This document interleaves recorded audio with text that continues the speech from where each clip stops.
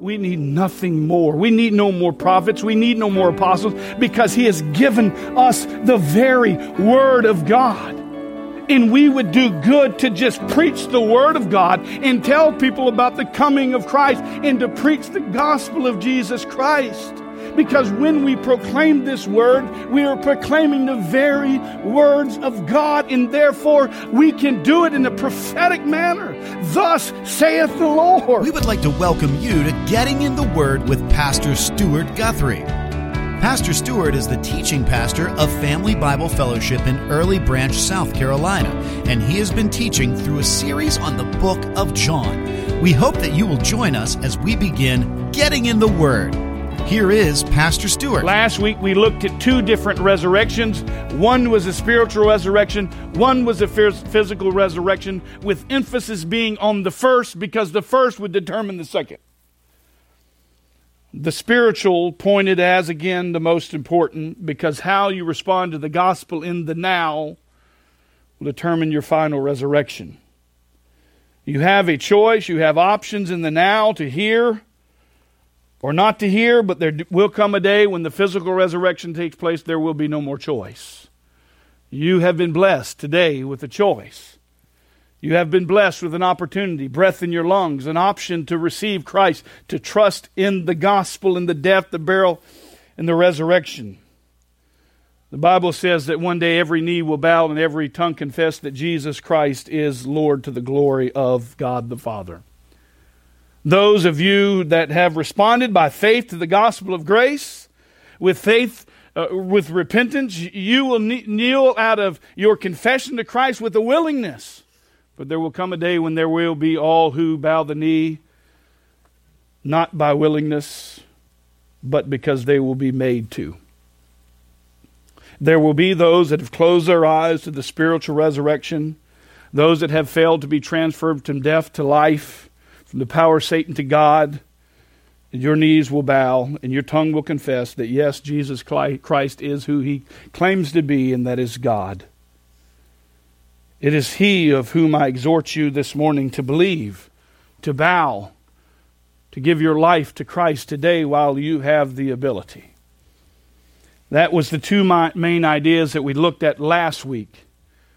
He is the Lord over the resurrection, and He is the Lord over judgment. And again this week, no different, Jesus is still defending His deity. There is a difference, though. There's a shift from the third person to the first person. There is a transitional difference. In the court of law, if you're standing and you're giving a defense, you call witnesses to the stand to prove your innocence. And that's what Christ is going to do here. He is going to call to the stand witnesses to prove that He is who He claims to be, that He obtains all authority, that He knows all things, that He, yes, does great and mighty works. He is the one that has the ability to give eternal life, and He is the one that has the ability to raise men and women unto judgment. And He is about to present evidence to prove that He is who He claims to be. And He's going to do that by revealing witnesses of His deity. It's a great portion of Scripture. It's a really neat one, and I hope and I pray that through chapter 5 you've come acquainted with it, because when we stand in the defense of who Jesus claims to be, chapter 5 is pillar. Before chapter 5, it was not pillar in my theology, but now it is. If a Jehovah's Witness knocks on my door, guess where I'm taking them? Chapter 5. Why? Because Jesus uses this chapter to claim His deity. What better way than for us to go to chapter 5 and then use everything else as a byproduct of this? Because He's about to call these witnesses to the stand to prove He is who He claims to be. So if you will, turn with me, John chapter 5, verses 30 to 47. I want you to see today all the witnesses that Jesus calls to the stand. First, we see the witness of John. Secondly, we see the witness of the works. Thirdly, we see the witness of the Word. So let's dig in. Starting off in verse 30, the reminder that He and the Father are one. He says, I can do nothing on my own initiative. As I hear, I judge. My judgment is just, because I do not seek my own will, but the will of Him who sent me. There is a simple reminder of what He's already said previously. He's saying it's just a different way because he starts out in John 5:19, which we looked at a few weeks ago. The Son can do nothing of himself.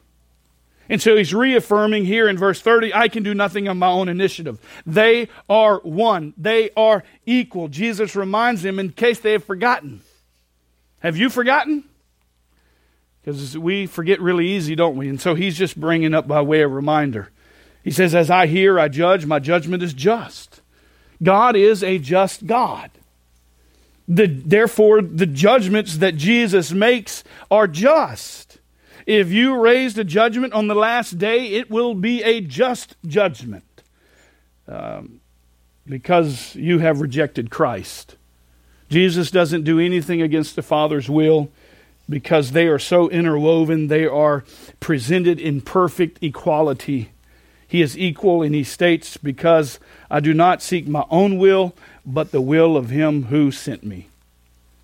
But Jesus, knows that this is not enough proof in itself. He knows that these religious leaders know the law. Right? They study the Scriptures well. They know the law well. The law set forth in Deuteronomy even points to the fact in Deuteronomy 19:15 it says, a single witness shall not suffice against a person for any crime or any wrong in connection with any offense that he has committed. Only the evidence of 2 witnesses or 3 witnesses shall a charge be established. So Jesus, knowing this, states here in verse 31, if I alone testify about myself, my testimony is not true. There is another who testifies of me, and I know that the testimony which he gives about me is true. Now let's stop for a moment here, because I want to make a point that Jesus can never sin. Therefore, Jesus can never lie. Therefore, Jesus' testimony is always true, regardless of the hearers. But Jesus understands the hearts of these men. He understands their dilemma. And so he meets them on that playing level. He approaches them where they are. He gets inside their worldview, and he approaches them from that. And so he says in verse 31, if I alone testify about myself, my testimony is not true. Now, at face value, it seems he is stating this because of the law in Deuteronomy 19. Because he knows what they're thinking, and so he's addressing them again from that understanding. But John 8 says something different. He is speaking again to religious leaders, probably a different group, but he says here in John 8:12, I am the light of the world. He who follows me will not walk in darkness, but will have light of life. So the Pharisees asked him, you are testifying about yourself. Your testimony is not true. Why? Because of Deuteronomy. He tells them. Jesus answered and said to them, listen, even if I testify about myself, my testimony is true. For I know where I came from and I know where I'm going, yet you do not know where I came from or where I'm going. Jesus' testimony is always true because he cannot lie. Therefore, his testimony is true regardless. And so, but when he says in 31, if I alone testify about myself, my testimony is not true, I think he's doing it because he's trying to approach them on the same playing level. This is the way that Christ begins to introduce his witnesses. Because he understands that he must be 2 or 3 witnesses, and so how many does he present? He presents 3. He really presents 4, but I say he presents 3 that all point back to one, and that's God as his main witness. He says, there is another who testifies about me. Here's the main idea. And I know that the testimony which he, capitalized, gives about me is true. So right at the very beginning, he states the fact that he is God. And what he testifies is true. God is his first witness, of which I did not list because I want you to see that in all of the witnesses that Christ speaks of, it's all God granting the deity. It's God pointing to the fact that Christ is who he is, who he claims to be. He is the main witness of all that is capsulated here. And so that brings us to our first point. We see the witness of John. He says in verse 33, you have sent to John, and he has testified to the truth. So check this out. John is the first witness to the stand, of which Jesus points these religious leaders to. Why? Because John came witnessing about Christ. Did he not? I think it's very important to try and understand why Jesus pointed the witnesses that he did so that he could and should confirm his deity. If you recall, John the Baptist is a prophet. We clearly see Jesus affirm John as a prophet.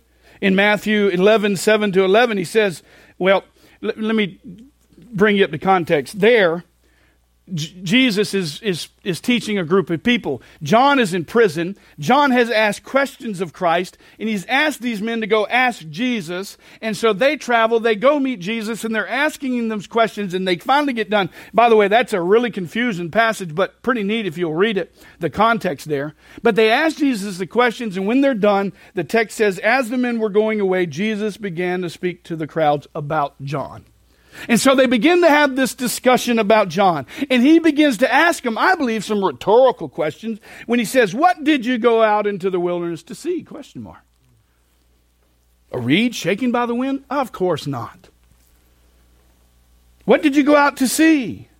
A man dressed in soft clothing? Of course not. Why? Because men who wear soft clothes are kings in palaces.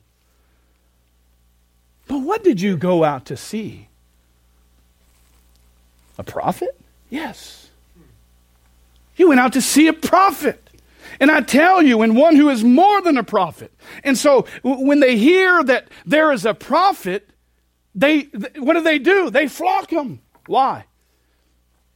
Because it's been a long time since a prophet spoke.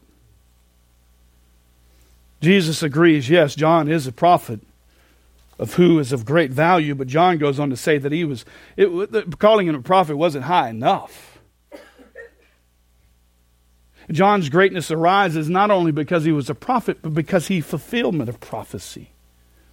Malachi 3:1 we read, in which he continues to quote there in Matthew. Verse 10 he says, this is the one about whom it is written, behold, I send my messenger ahead of you, who will prepare your way before you. Truly, truly I say to you, among those born of women there has not arisen anyone greater than John the Baptist.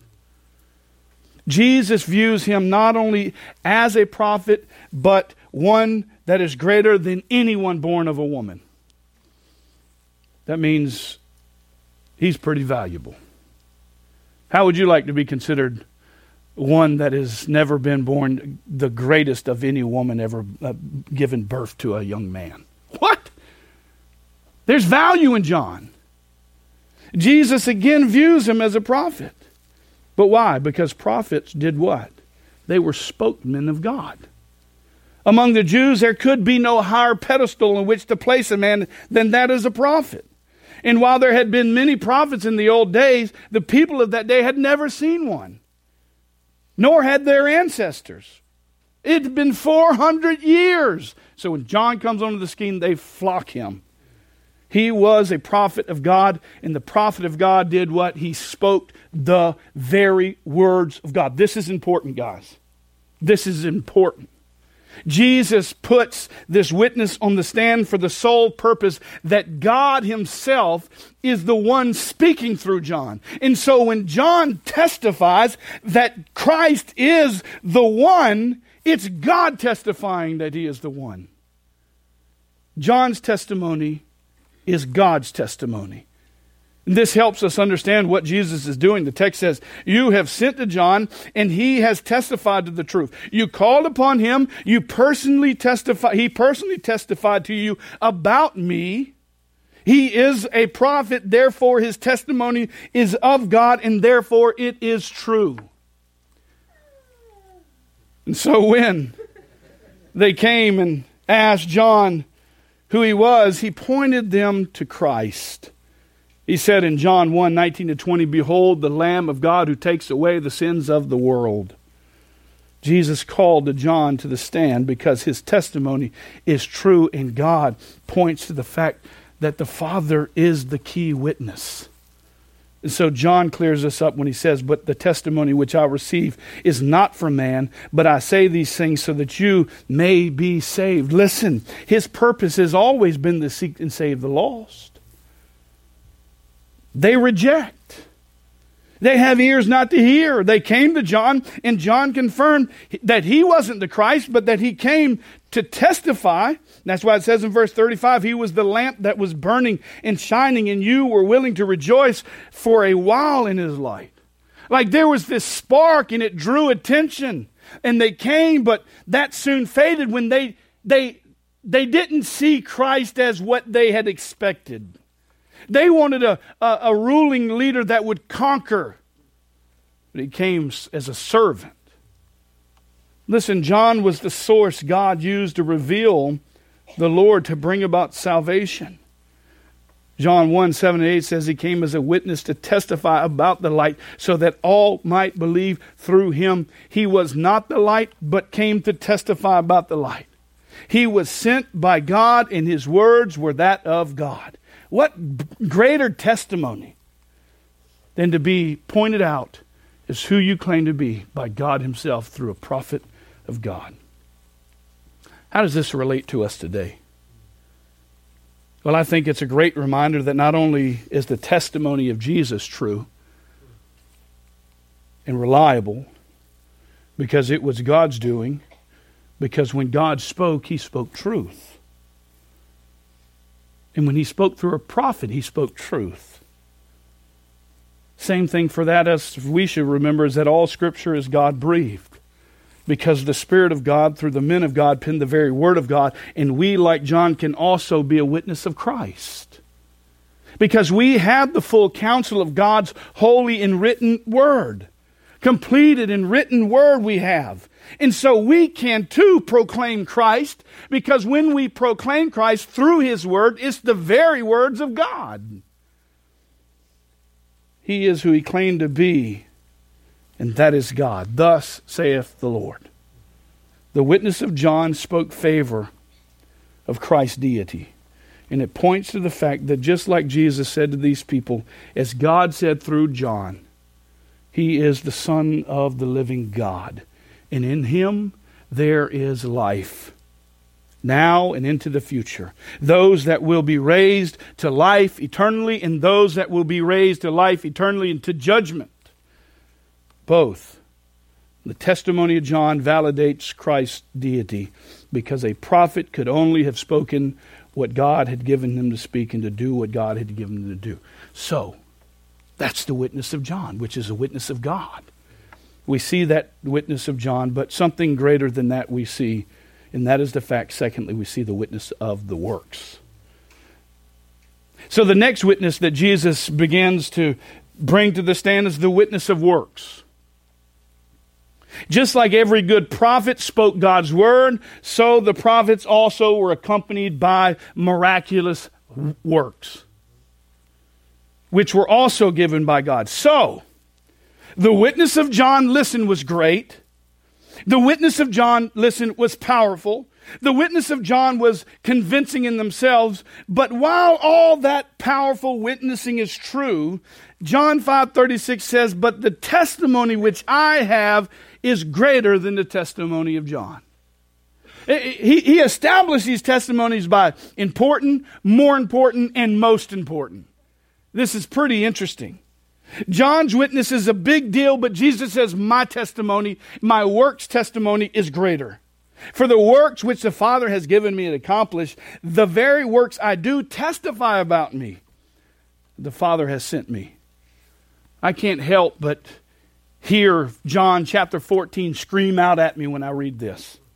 John 14:11 says, believe me that I am in the Father, and the Father is in me. Otherwise believe because of what? The works themselves. His works testified. You see, the witness on the stand is the works of Christ. He is the prophet, priest, and king. And every prophet of God that spoke the truth of God was accompanied by miraculous works. You say John didn't have any miracles. I disagree. His birth was a miracle. The Holy Spirit filled him in the womb, and he leaped with joy, didn't he? What happened to his father when he found out it was John? He began to prophesy.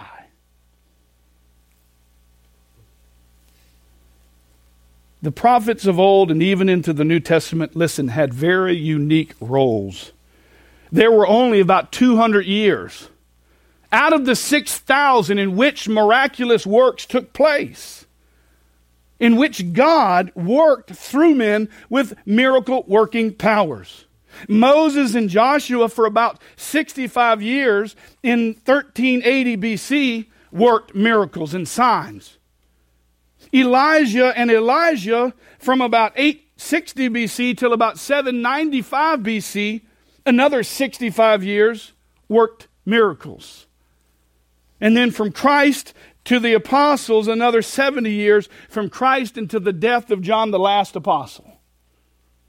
And so while many want to see miracle working powers in our day, and they search the scriptures and they search to make prophets available and apostles available, they fail to see that it took place very little in these days, in the history of humanity. Why? Because they were only given credentials to divine credibility of one whom God has put His very word. That is important. The very word of God. And that's why we believe that this, listen, is the very word of God. We need nothing more. We need no more prophets. We need no more apostles, because He has given us the very word of God. And we would do good to just preach the word of God and tell people about the coming of Christ and to preach the gospel of Jesus Christ. Because when we proclaim this word, we are proclaiming the very words of God, and therefore we can do it in a prophetic manner. Thus saith the Lord. That is amazing that God uses the works of Jesus to prove He was who He claimed to be, and that was God in flesh. God has put His works in these men. If you want an example, look at Exodus 4, 1-5. While you're turning there, remember, God met Moses in the burning bush. He gives them direction in chapter 3, a mission of what he was to do. And when we come into chapter 4, He gives them what? Miracle working powers. Why? Because Moses was a prophet, and therefore in order to be a prophet, he needed the miracle workings to accompany him, to prove he was who he claimed to be. And so when we come to Exodus 4, 1-5, it says, Then Moses said, What if they will not believe or listen to what I say? For they may say, The Lord has not appeared to you. The Lord said to him, What is that in your hand? He said, A staff. He said, Then throw it on the ground. And so he threw it on the ground. It became a serpent. And Moses did what everybody in this room would do, run, right? Or pull out a gun and shoot it.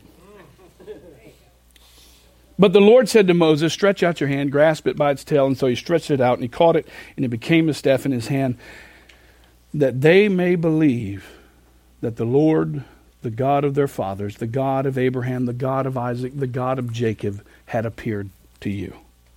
God gave Moses the ability to work miracles for one purpose, and that was to give him credibility that God's words would be His words.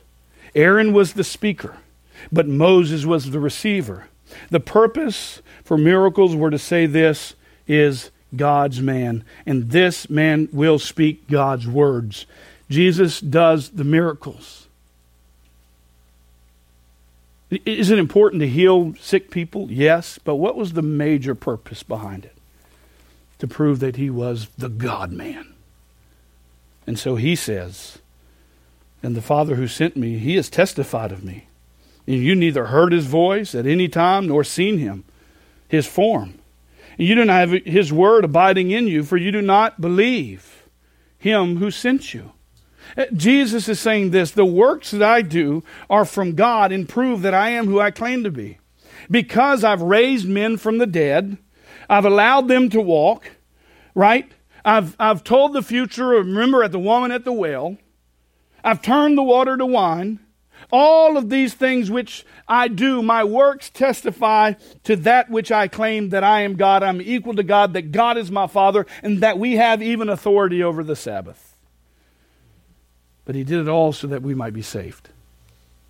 The witness of works testify to who I am, and they confirm what I claim. But you don't believe, he says. The message for me and you, and for the message for them, is to believe because of the works themselves. If you doubt that Jesus Christ is Lord, believe because of the works themselves. He's put the witness of works on the stand to prove he is who he claimed to be. We see the witness of John on the stand that points to the fact that God spoke through John. We have the witness of the works on the stand which point to the fact that the works of which Christ does is given by the ability of God. But let's approach the last witness, that we see the witness of the Word. The last witness that Jesus refers to is the witness of His Word. He says in John 5:39, you search the Scriptures because you think that in them you have eternal life. It's these things that testify about me. Here the verb search grabs the idea of intensive study of the Word of God. You search the Scriptures, you study them diligently, in depth, and with length and time. This would have been an amazing witness, the witness of the Word. Because the scribes and the rabbis, they went through great lengths to gain deep understandings of the Scriptures, and had developed an intensive oral tradition to help people remain faithful to the Torah, to the law. But like Jesus says, in that which you study that points and testifies to me, they missed it. If you could simply understand what you read, you would know that it is I of whom it speaks. Listen. Strong study of God's Word doesn't save souls. Now, I didn't say that we shouldn't study the Scriptures. But information does not equate to transformation. That's not how God works. All of the study, all of the tradition, in verse 40 says, you are unwilling to come to me so that you may have life. You see, you can be in church, you can read your Bibles, you can attend Bible studies, you can memorize the Word of God, you can seek the very Word of God, but merely knowing the facts of Scripture without fully embracing them in the heart and acting on them will not bring the blessing of salvation. No one is saved by information, but rather by transformation of the heart, in which the Word of God points us to the Son of God that brings about life. They missed it. And my prayer is that you don't. The witness of the Word is a strong proof in who Christ is, in what Christ does, and why He does what He does. And it's to honor the Father, not to gain. Listen, not to gain some man-made attention, to draw attention to Himself. He says here in verse 41, I do not receive glory from man. Jesus doesn't intend on doing something to make them happy, to receive glory from mankind, but rather He is living out the plan that God has given Him. That's His purpose, that's His point, that's His desire. If He stooped to become the kind of Messiah they wanted, without a doubt He could have attracted their praise and gained some kind of man-created glory. But His entire commitment had been to pleasing the Father. John 5:19 says, truly, truly, I say to you, the Son can do nothing of Himself unless it is something He sees the Father doing. For whatever the Father does, these things the Son also does in like manner. Jesus knows these people's hearts, and it's far from God. A matter of fact, He says, but I know you, and that you do not have the love of God in yourselves. I have come in my Father's name, and you do not receive me. I am telling you, God has sent men. John testified. The works testified. The word which I think you deeply know, them which you study, that you seek, speaks of me, but you do not have the love of God in your heart. Because you reject. And therefore, why in the world would I seek praise from men that do not even have the love of God in their hearts? You see, Matthew speaks of these kinds of people when he says in Matthew 15:8, the people honors me with their lips, but their heart is far from me. If you had truly loved God, you would have loved the Son of God, whom God sent. John 5:23 reminds us, he who does not honor the Son does not honor the Father who sent him. To reject Christ as deity is to reject God, the Father. They did not really love God. They loved their own ideas about God. I love what one writer said when he said this: chief judgment of those who deny that Jesus is the promised Messiah, the Son of God, is not so much that they have no Messiah, but that they have followed false messiahs. That's why he says, if another comes in his own name, you will receive him. Listen, there were many false witnesses of the day. Most commentators agree that there were no less than 63 messianic pretenders who pretended and attracted followers. But they wouldn't receive Christ, the one whom they've studied the Scriptures points to. And so he asked a simple but profound question: how can you believe when you receive glory from one another and you do not seek glory that is from the one and only God? You seek the glory of man. You study, you read, you learn not to get glory from God, but from man. It has been said that these rabbis studied to be known by man, to get great honor before man, among the elite. They prayed in ways to get public attention. They dressed in ways to get public attention. They memorized Scripture so that they could be seen as people who know the Word of God deeply. They did things to draw the attention of men. They wanted to be recognized as scholars, and so they dressed in fancy clothes so that they could be seen as those who had the answers. They sought after the glory of man, listen, not after the glory of God. And I'm here to tell you, brothers and sisters, if we're not careful, we'll do the same thing. Listen, we will try to attract men to ourselves by what we know, rather than appoint them to whom we know.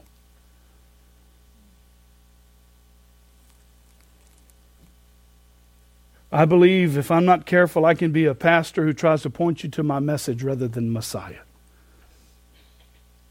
and draw attention to myself. We live in a day when it's public as public as public.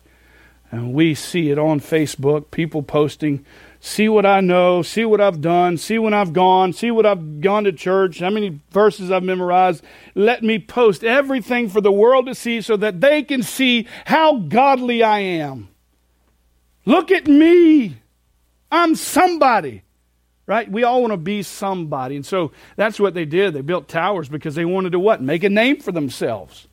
Shame on us if we try to draw attention to ourselves. I am nothing. Nothing. Just because I come to church, just because I preach the Word, just because I study the Scriptures and I get paid to do that week in and week out, I am nothing. I am but a voice proclaiming the Word of God, pointing you to Christ. I try to live in a way that honors God so that you can follow after my example, but behold, I may fail you. Why? Because I am nothing but a sinner saved by grace. We need Christ. We all need Christ. We don't need more Stuart, we need more Jesus. We need to understand that if we're not careful, we will try to gain glory for ourselves. The Word was a witness to who Christ was, and listen, they missed it. They missed it. I was sitting in my office and I was thinking, you ever look for a pen? You know where I'm going with this, right? And you got it right here. Frantically, I'm looking, where's this pen? And then all of a sudden somebody said, hey, It's right there. That's what they were doing. They frantically searched the Scriptures. And Christ was right there. It pointed them to Jesus, but they didn't see it. They missed it. They did not know God. They did not know Christ. But then again, those 12 didn't either, did they? It seems. John 14, 7-10. I love John chapter 14. It's one of my favorite portions of Scriptures. He says in verse 7, if you had known me, you would have known my Father also. From now on, right, you know him and have seen him. And what does Philip say? Philip says, Lord, show us the Father. Show us the Father. It'll be enough for us. And Jesus is like, holy moly, you missed it, dude. I mean, he's like, show me the Father. Philip, have I been so long with you and yet you have not come to know me? He who has seen me has seen the Father. How can you say, show us the Father? Do you not believe that I am in the Father and the Father's in me? The words which I say to you, listen, he says, I do not speak on my own initiative. Why? Because he is a representative of the Father. If you've seen Christ, you've seen the Father. For he is the Father. He is deity. And believe because the Father is abiding in me and he does his works. The problem was hard for the people to see Christ as Messiah, God in flesh. They missed who he was. God in flesh, come to earth to save all of humanity. His very word testified as to who he is. I love how Christ seals the deal here on this witness of the word. Again, the witness of the word, like the work and like the prophet, is founded in God testifying through these matters. Because it again is yet through another prophet. He says in Luke 24 in verse 25, O foolish men, slow in heart to believe in all that the prophets had spoken. Was it not necessary for Christ to suffer these things and enter into his glory? Remember, he's on the road. He meets these men. They're like, have you heard what's happened? I mean, Jesus crucified. He rose from the dead. They went. Foolish men. You missed it. And he says this in verse 27. Then beginning with Moses, way back when, and with all the prophets, he explained to them the things concerning himself in all the Scriptures. You know what? A light bulb went off in my head. And I said, guilty. I, many times, am a foolish man like them. Because I have failed to see Christ in the light of the prophets from old, the progress of redemption from Genesis to Revelation. And I don't want to be a foolish man. And so they are reminded that, listen, it begins here with Moses all the way, points to Jesus as God in flesh. He explained to them the things concerning himself in all of Scripture. He says in John 5:45-47, do not think that I will accuse you before the Father. The one who accuses you is Moses, right? In whom you have set your hope. For if you believed Moses, listen, if you believe what you studied, you believe the prophet Moses, you would believe me. For he wrote about me. He pointed you to me, but you missed it.